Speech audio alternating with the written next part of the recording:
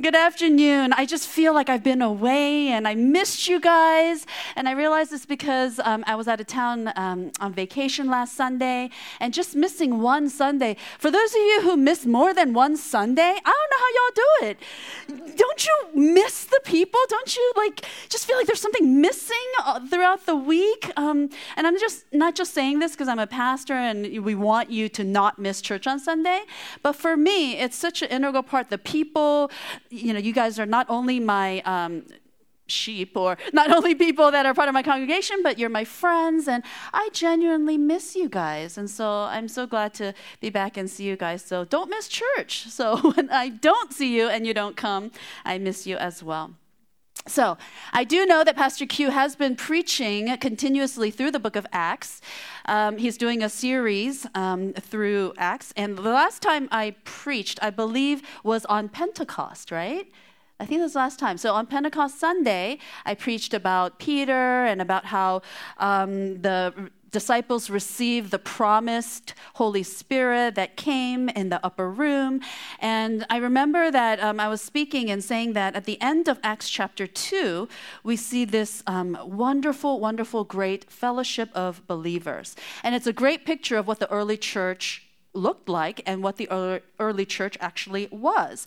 And to be honest, it's one of my absolute favorite passages in the Bible.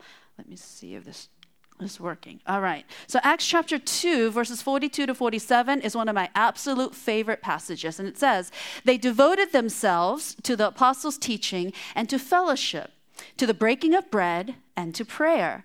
Everyone was filled with awe at the many wonders and signs performed by the apostles. All the believers were together and had everything in common. They sold property and possessions to give to anyone who had need. Every day they continued to meet together in the temple courts. They broke bread in their homes and ate together with glad and sincere hearts, praising God and enjoying the favor of all the people. So not just favor, the Lord's favor, but the favor of the community and all the peoples. And the Lord added to their number daily those who were being saved. One of my favorite passages.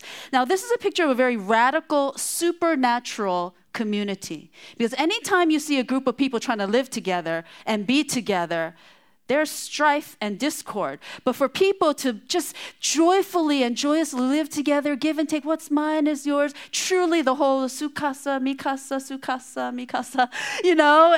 and what's mine is yours, what's yours is also mine, to have that kind of community, this is a wonderful, wonderful picture. And it's a radical, supernatural community.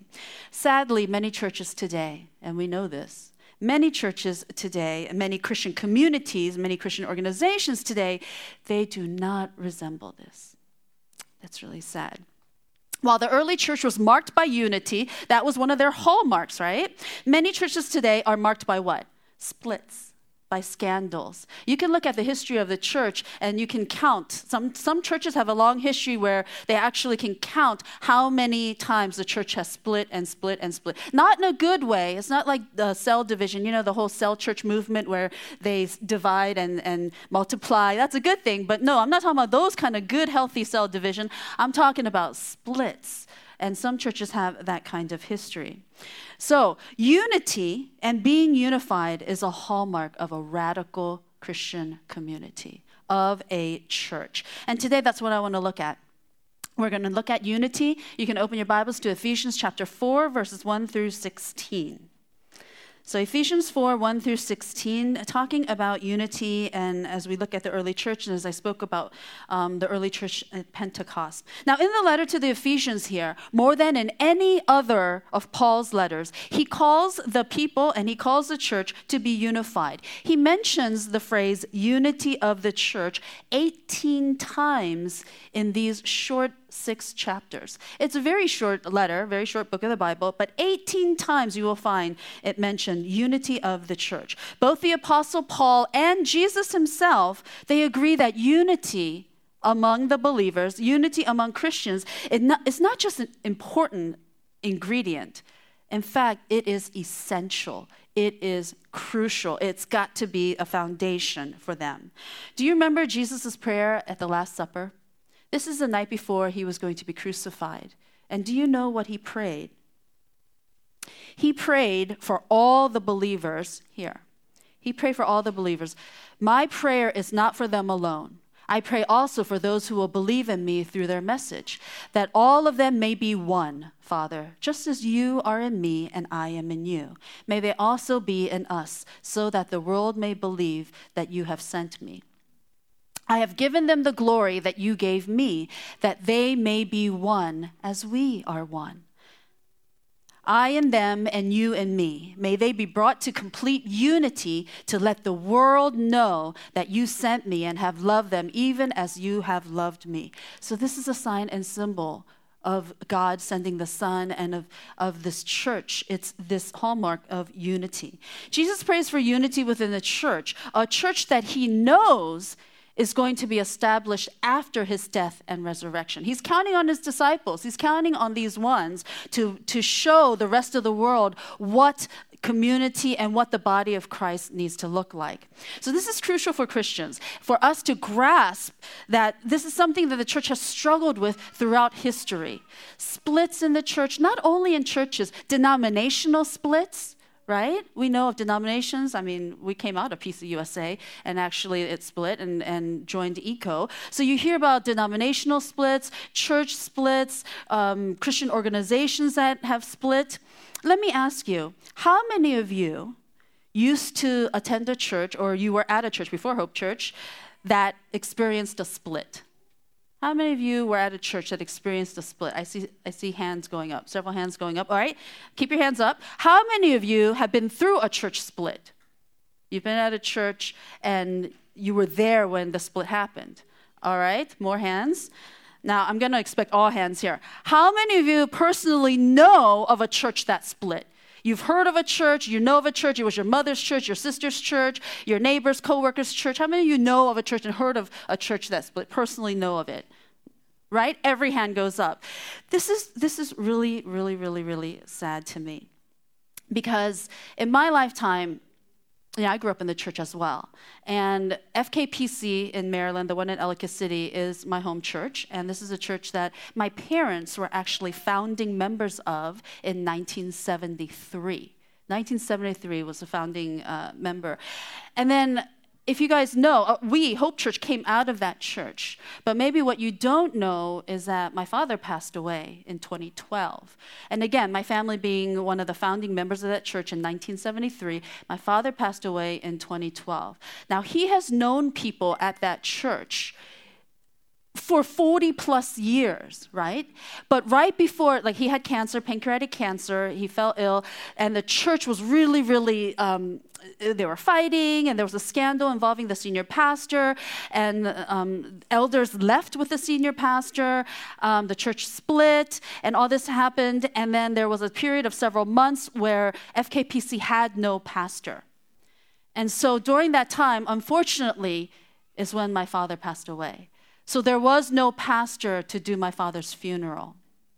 And so Pastor Q stepped in, and my family asked Pastor Q, and he was actually the one to do my father's funeral. But this is the really, really sad thing, is that people that my parents have known from the very beginning for over 40 plus years, those who followed the senior pastor out, and those who were, you pick sides and things like that, who chose the pastor who left, they did not come to my father's funeral. This is really sad. Promise not to cry, but because of a church split, because you choose to follow one pastor over another, you are not going to go to the funeral of people you've done life with, small groups, Bible studies, spiritually grew with, that you've known over 40 years, because the senior pastor who left, because my father was on the side of staying and remaining at the church and keeping things stable, and the elders who left and the senior pastor and the scandal that happened, my dad stayed. He was part of the remaining group. And so those people who left, they did not even come to my dad's funeral. And this is sad, but to this day, that happened in 2012. Even now, I was just talking, this is fresh in my mind because I was just talking to my mom yesterday about it. My mom is still bitter. My mom is still bitter. And so when now others pass away, who they're at that age now, my parents, they're in their late 70s, 80s, and you'll hear more and more about funerals happening. But when those who left that church at that time and those people are passing away, my mom refuses to go to their funerals. And I was like, Mom, just because they didn't come to Dad's funeral, why do you have to tit for tat? Go and be the bigger person. My mom can't get over it. She's like, no. She said she can't forgive them for not, showing respect to my father when my father passed away. So these church splits, it's bad. It just has lasting effects.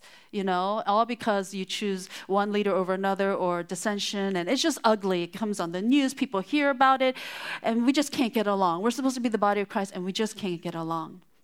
Do you know that in our membership class, this is the book, I Am a Church Member, and I think many of you did take our membership class. There is an entire chapter devoted in this little book, a whole chapter that's titled How to be a Unifying Member of the Church. And for those of you who did take the membership class, after each chapter, there's a pledge, a vow that we're supposed to take together. So those of you who took membership, we sit around and we out loud in one voice, in unison, we declare this vow. And this pledge is, I will seek to be a source of unity in my church. I know there are no perfect pastors, staff, or other church members, but neither am I perfect. I will not be a source of gossip or dissension.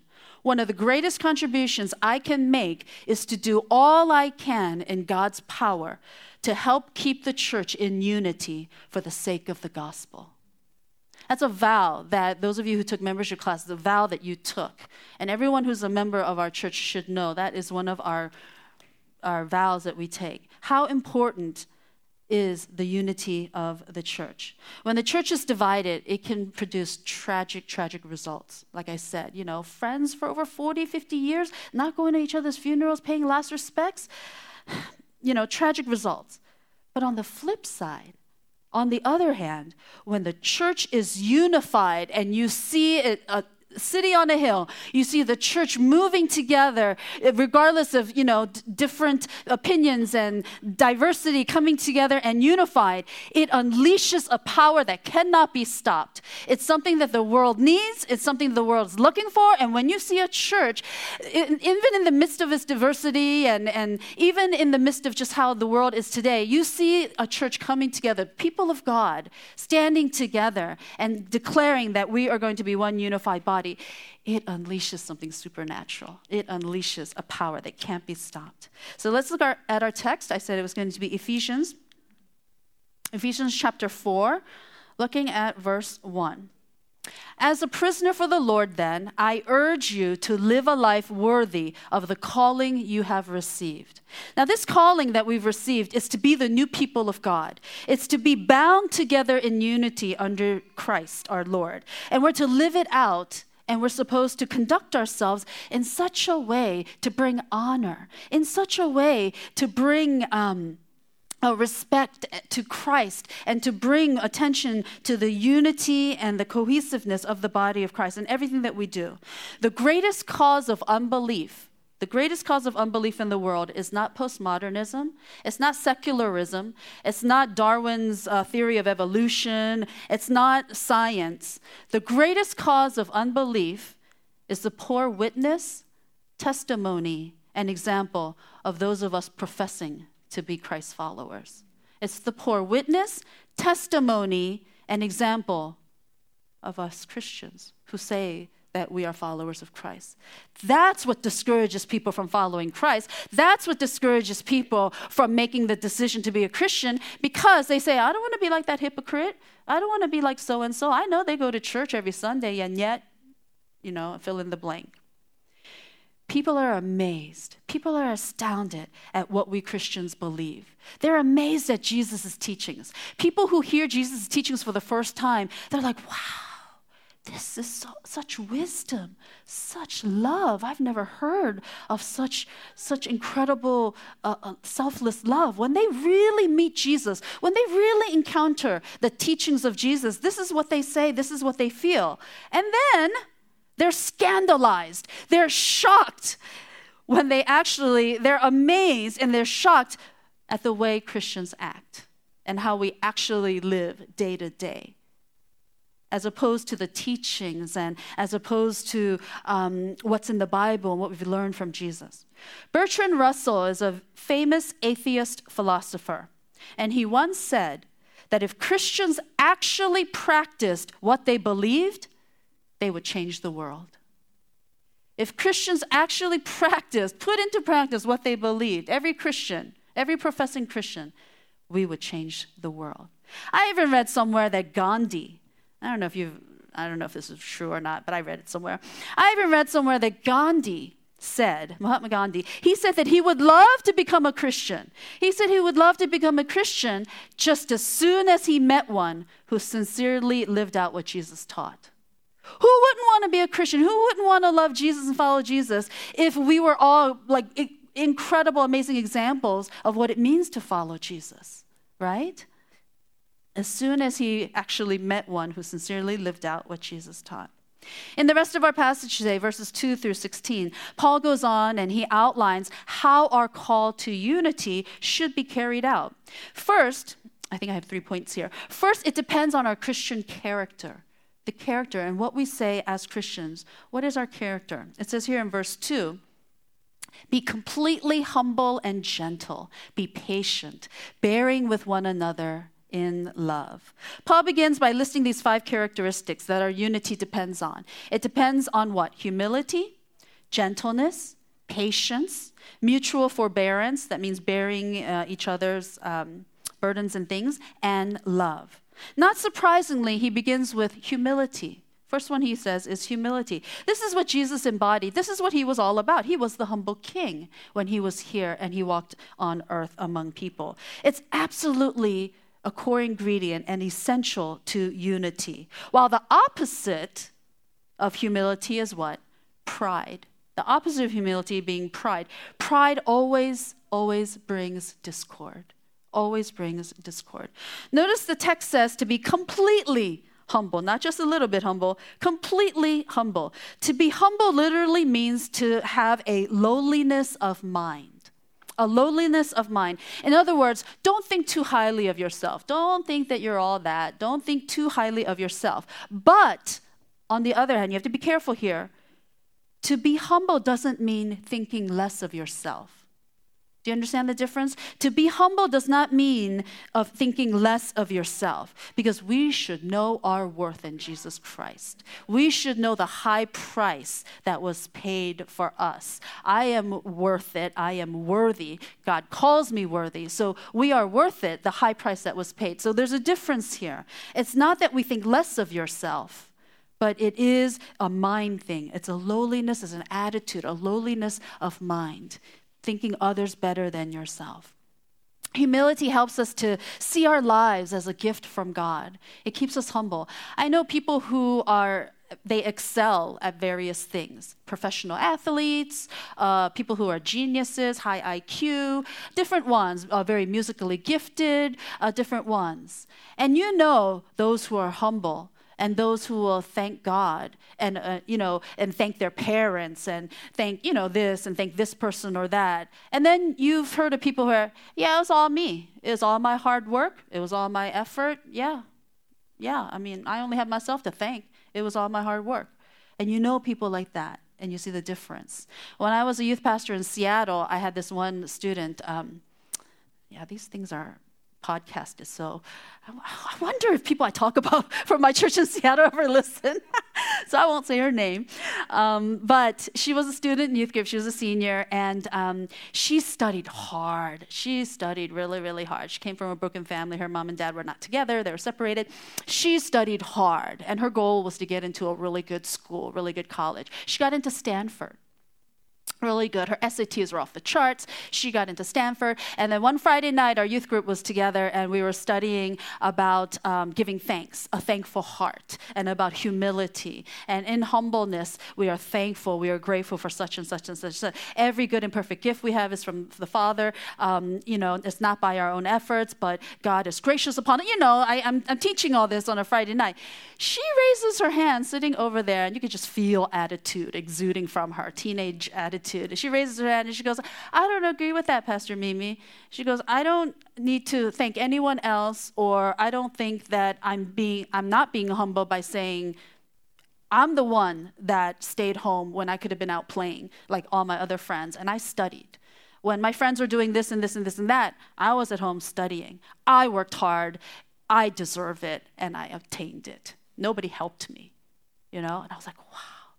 It's the first time, like, I experienced that kind of, I guess, thinking of young people, and I was like trying to talk to her, saying, you don't think anyone else had any part in that? Your mom or, just anyone? But she was like, no, it was all me. And she's very, very, thinking very clear cut about this. So humility helps us to see that our lives, our giftings, and everything is a gift from God. The next characteristic Paul mentions here is gentleness, humble and gentle. Now, this word is tricky because it's often misunderstood as being weak. When we say someone is gentle, we think sometimes of the word weakness.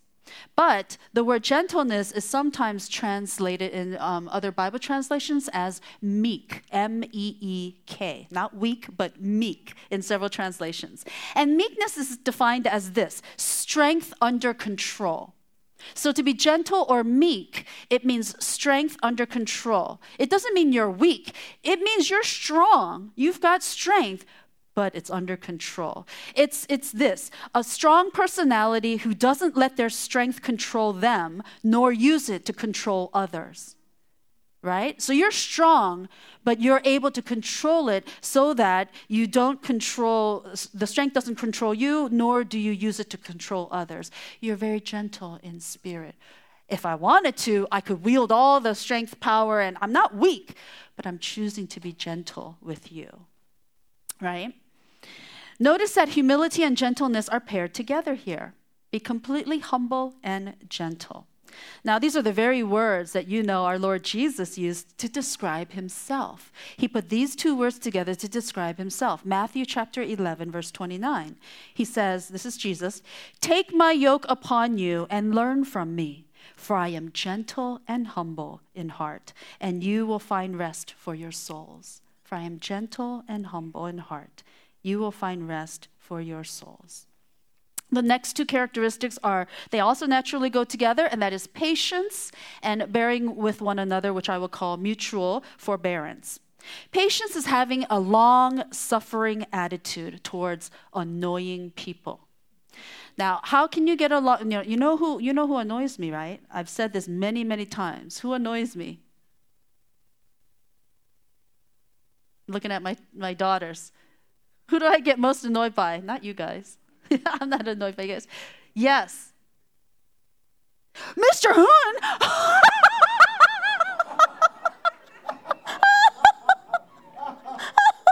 That was your daughter that said that. Hoon is back there. It's not you, honey. It's not you. That was so unexpected. No, it's not my children. It's not my husband. The people that annoy me the most are slow drivers. You guys know this. I have absolutely no patience on God's green earth for slow drivers. You know this, okay? So, patience is having a long, suffering attitude when I'm driving on 108 and it's only one lane and the car in front of me is going 30 miles an hour the whole way and I got to get to church. It's having that long-suffering attitude towards annoying people as we, the church, say that we want to be unified. We all have our TIMs. We all have our EGRs. You guys remember TIMs, right? T-I-M. TIMs, it means thorn in my side. So that term came about because my friend is a high school teacher. She was a high school teacher at Walt Whitman High School in Bethesda. You guys know Bethesda, Walt Whitman High School. She was a high school teacher there, and she used to, we would get together and talk, and teachers sometimes, among my friends, we asked for prayer requests, and we would pray, and she would say, there's this one student in my history class. He's my TIMS. He's my TIMS. I was like, what's a TIMS? And she's like, he's my thorn in my side. I pray extra for him. He's my TIMS, right? And so we have to pray. And then EGR, I think first time I ever heard it was from Pastor Rick Warren, EGR, extra grace required people, the extra grace required people. So we all have TIMs. We have those who are thorns in our sides. We have those who are extra grace is required for those people. So we must keep the unity of the church and of the people of God, exercising great patience. Mutual forbearance is sort of mutual tolerance. It means being, bearing with one another, which literally means to suffer with one another. If you don't have mutual forbearance, and without this characteristic, no group of people can live together, no group of people can do life together, no group of people can vacation together. You can't go on vacation and be in that close proximity with people for any extended time unless you're able to do the mutuality and just long suffering, whether it's because delays in travel plans and you're vacationing with them, or things aren't just going right and you're doing life together in your small groups and things are not working out well. We need to live together in peace and unity. The final characteristic is love. Love, which is really it's an overarching quality that is the basis and the foundation for all the others, for all these other ones that we express the other four characteristics through. Colossians 3:14 says, "And over all these virtues put on love, which binds them all together in perfect unity." Love binds all these other characteristics together in perfect unity. So our unity depends on these characteristics, and Paul continues to stress the importance of these characteristics. And he's reminding us where our unity comes from. So let's look at the next verse. Secondly, verses 4-6, Paul offers the 7 essential bases for our Christian unity. Look at that, I highlighted it.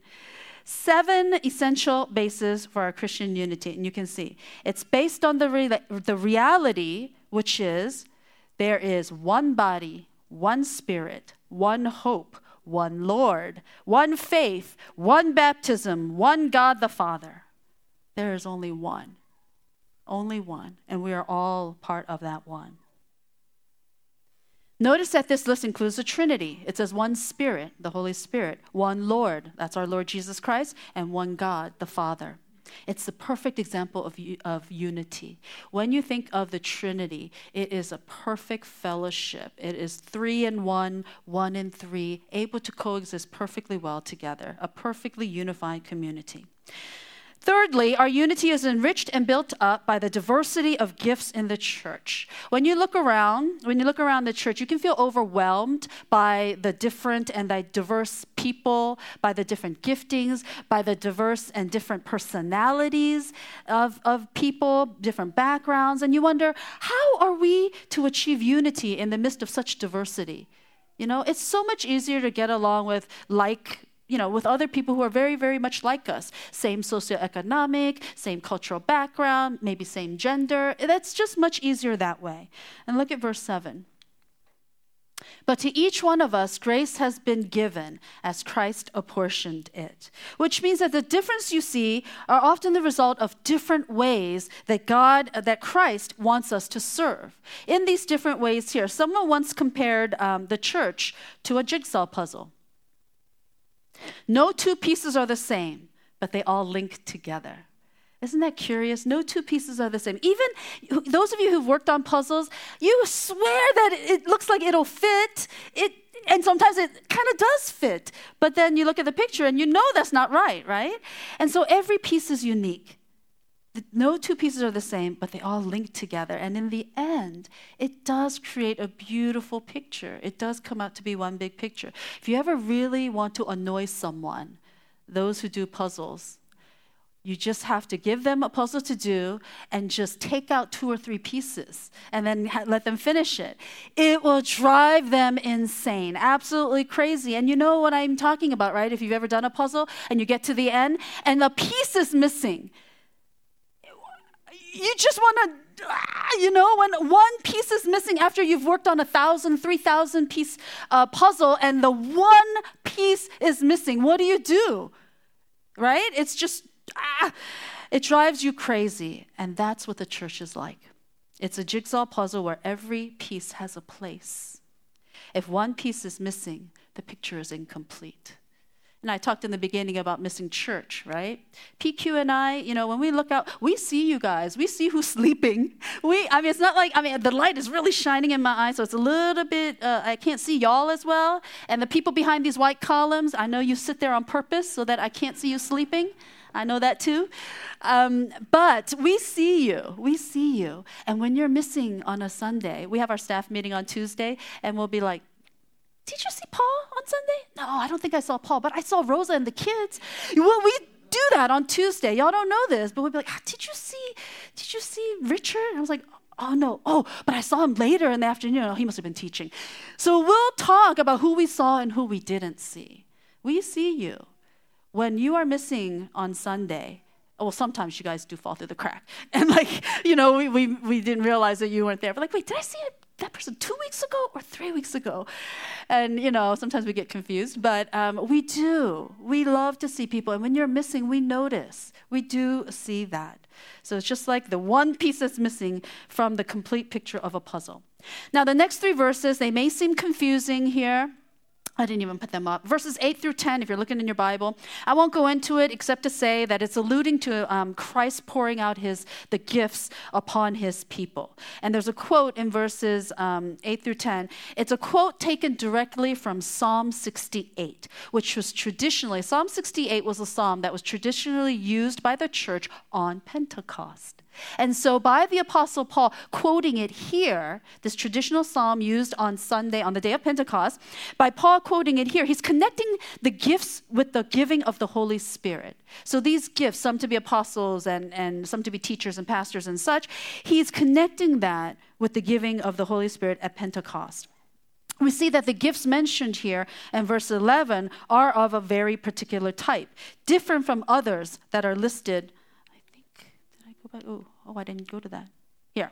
We see that these giftings are different from others that we see lists in the Bible, like 1 Corinthians chapter 12. We'll see a list of spiritual gifts and whatnot. But we'll see here that these gifts mentioned here, verse 11, are a very particular type.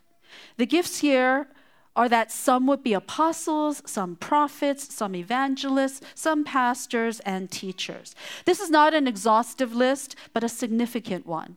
These particular gifts have the same purpose. And what is that purpose? If you look further, it says, it is to equip and prepare God's people for ministry. It's to equip and prepare God's people for works of service. It's to equip and prepare God's people for building up the body of Christ. God has called us and given us giftings for various different roles, different positions, and different giftings, but the purpose is the same. No matter what your gifting and role, it is for ministry, for works of service, and for building up the building up of the body of Christ. Pastor Rick Warren, like I said, from Saddleback Church, he said that the greatest need in evangelical churches is the release of members for ministry. It's the release of members for ministry. He's all big on the purpose-driven church, purpose-driven life, that we're here for a purpose, and we're supposed to be serving, not just receiving and going to church because you want to get something, right? A survey discovered that only 10% of American church members are active in any kind of ministry. Only 10% of American church members are active in any kind of ministry. And also that 50% of all church members have no interest in serving in any ministry. 50% of church members have no interest in serving in any ministry. That's like at a typical church, you would say, that's like half of you. Half of you are not even interested. Now, I know that's not true of our church.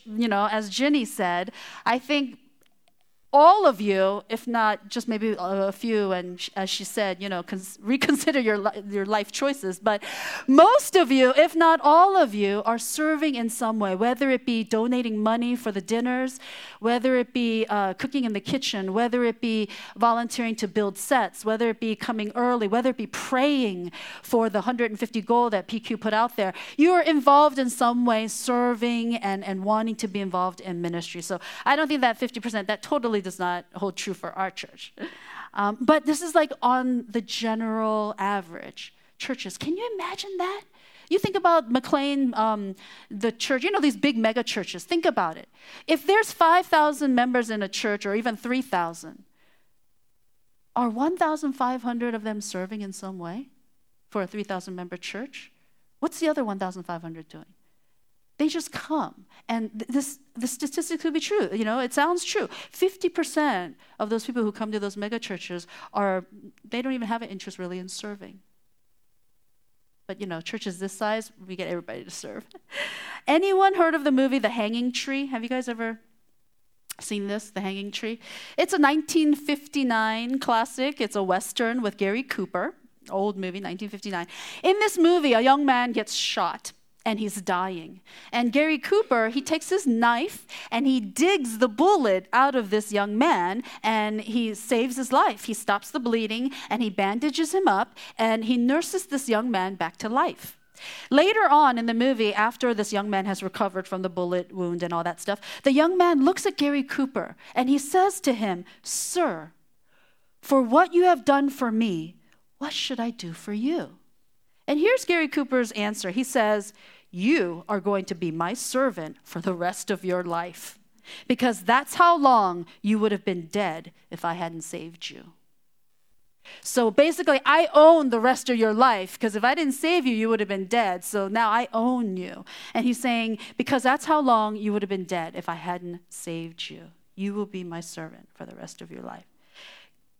And I parallel this way. God saw that we were mortally wounded by sin. We were mortally wounded by a gunshot, by this bullet of sin. He took his knife called grace. He took his knife of grace and he dug out that bullet, right? He dug out the bullet of sin. And the only thing that we can do in return is to serve him for the rest of our lives. My life is not my own. I would have been dead in my trespasses. But God, through what he did, grace, through his son Jesus Christ, gave me a new life.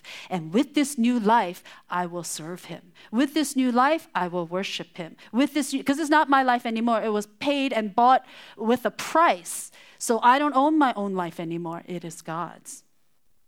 Finally, we'll look at the rest of the passage, verse 13. Do you notice why these gifts were given?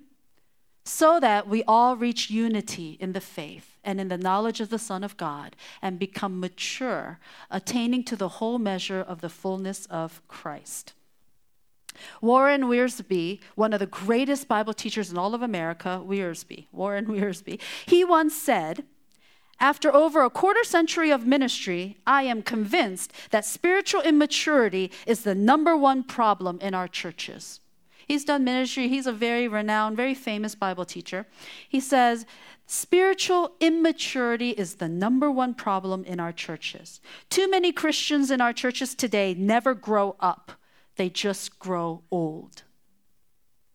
Baby Christians, they never grow up. They just grow old sitting in the pews. It's like seeing grown adults in church wearing spiritual diapers. You don't want to imagine that, but you look out and you see people who've been at church forever, maybe some who've become deacons, maybe even elders. They've been attending the church for 30, 40, 50 years, and they have their one seat that they're always in a pew, that's theirs, and they sit in that same spot. Most of you who come to church always sit in the same spot. It's just, we're creatures of habit. It just throws you if you sit somewhere else. It throws me and PQ when we don't see you where you should be sitting. And so when you look out and you seeing adults, grown people sitting in diapers, in spiritual diapers, never having really grown up, it's time for potty training. It's time to be trained. It's time for potty training, right? No more of the milk, but need to eat solid food, right? Maturity is crucial to a healthy church. It provides unity and wisdom within the body. It provides stability so that the church is not tossed back and forth. Look at verse 14. Until we reach unity. Oh. There we are. Then we will no longer be infants, tossed back and forth by the waves and blown here and there by every wind of teaching and by the cunning and craftiness of people in their deceitful scheming. So you see that we will not be blown around by false teaching or heretical teaching, but no. And the end result of all this is that we, the church, The end result, we the church, speaking the truth in love, we will in all things grow up into him who is the head, that is, Christ. Christ is the head of this church. From him the whole body, joined and held together by every supporting ligament, grows and builds itself up in love, as each part does its work. As each part does its work. So as the praise team comes out, let me ask you this. What are you doing to be a unifying force within the church? Let me ask you, what role are you playing? What are you doing to be a unifying member of this church, to be a unifying force within the church? When you see a brother and sister have a disagreement of some sort, do you take upon yourself the ministry of reconciliation, and are you instrumental in bringing those two people together? There are no perfect churches, no perfect pastors, no perfect members, no perfect elders or deacons. So what are you doing to be that unifying force? When you see strife, when you see gossip, when you see disagreement and discord in the church, do you just walk right by? Or do you stop and say, hey, I've taken a vow to be a unifying member of this church, and you step into their business? You know, we don't like confrontation. We're like, they'll work it out. How much effort would it take for us to step into those difficult places and say, hey, I took a vow as a member of this church. I hear that you guys are not having, there's something going on. Is there something I can help with, to be a third neutral person? Can we talk about this? Or maybe go to the pastor or another leader to talk about? If you know of strife, and if you know of bad relations, even within this church, what are we doing to be a unifying force, to be used by God to bring reconciliation and peace over his body of Christ? And yet then we have disagreements with the Baptists, with the Methodists, with the Catholics, denominationally, different Protestants on different beliefs and different interpretations of the Bible, different doctrines. What are we doing to be a unifying body across even all Christians and even across denominations? We're so individualistic and exclusive. Long as I'm good with God, long as my church is good with God, long as my family is good with God. Let's take it community-wide and take seriously the unity. This is the body of Christ. And I don't want anyone talking crap about the body of Christ, my church. You are my peoples. I miss you when I'm not here, and I hope you miss me. Love you. And it saddens me when there is discord. It saddens me when some of you may have issues with me. Again, I'm not perfect. Pastor Q's not perfect. And I know through the years you have had issues with maybe something I said, maybe something I did or didn't do when I said I would do it. Please, I would love that you would come and not let that discord burn within you, but come and let's do what we can to be a unifying force. I wouldn't want anyone else to know that the pastor and the elder are in disagreement, or that the pastor and, among the church members of Hope, that we are in discord. So consider what you're doing to be a unifying force within the church. Let's all stand together.